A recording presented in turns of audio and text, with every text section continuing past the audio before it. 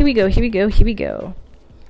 Can you hear the rain on my window pane? Don't let it fool you. It's still stunting season over here. Hey, you're listening to the Authentic with Alicia pod. I'm your host. You can call me A for short. This episode is inspired by the weather because here in the 6, it is officially summer season, aka stunting season. I could have sworn that we were living through a pandemic, but hey, if you've seen the stories I've been seeing, people on the patio, rooftop, backyard, out here, YSL bag, new hair, everywhere, traveling, living life large, making up for lost time. We discuss this more in the Patreon pod called Second Chances if you want to check it out. But today I wanted to talk a little below the surface, deeper for those of you who maybe feel a little lost in who you are. I always find that the easiest way to find your way back, like Hansel and Gretel, is to follow the crumbs that you've created for yourself through your social media platforms.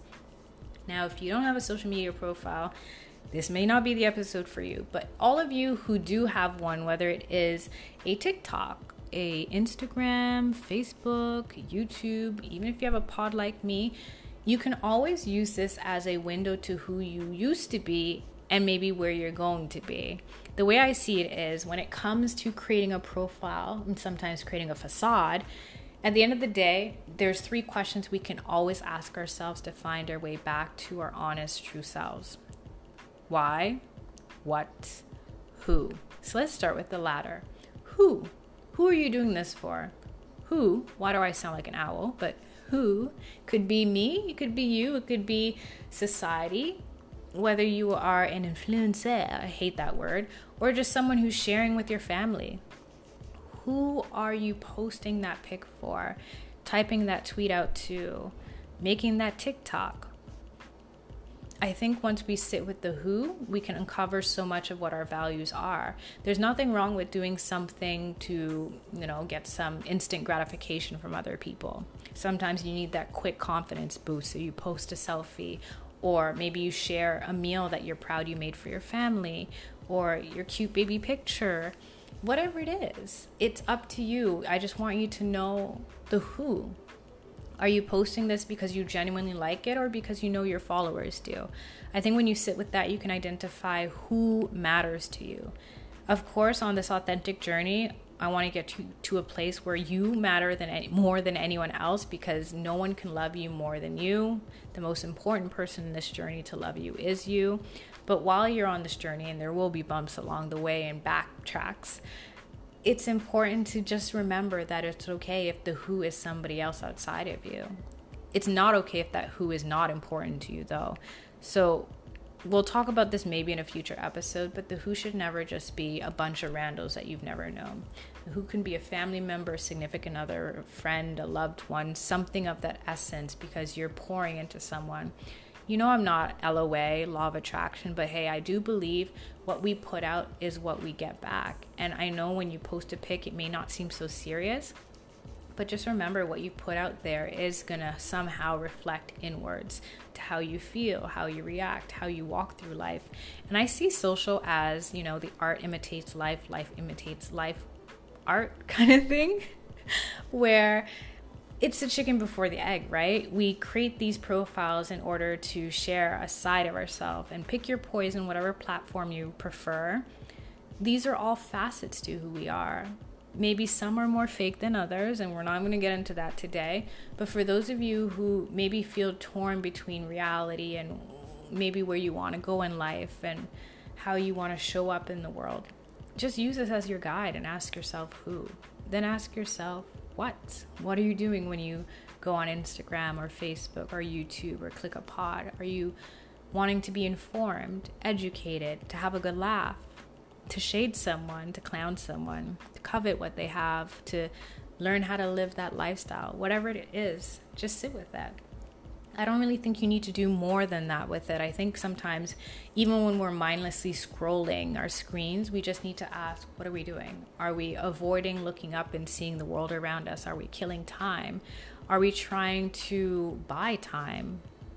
Are we trying to still our mind? Whatever it is, literally, it doesn't matter. It just only matters the why you're doing what you're doing, which leads to the last thing.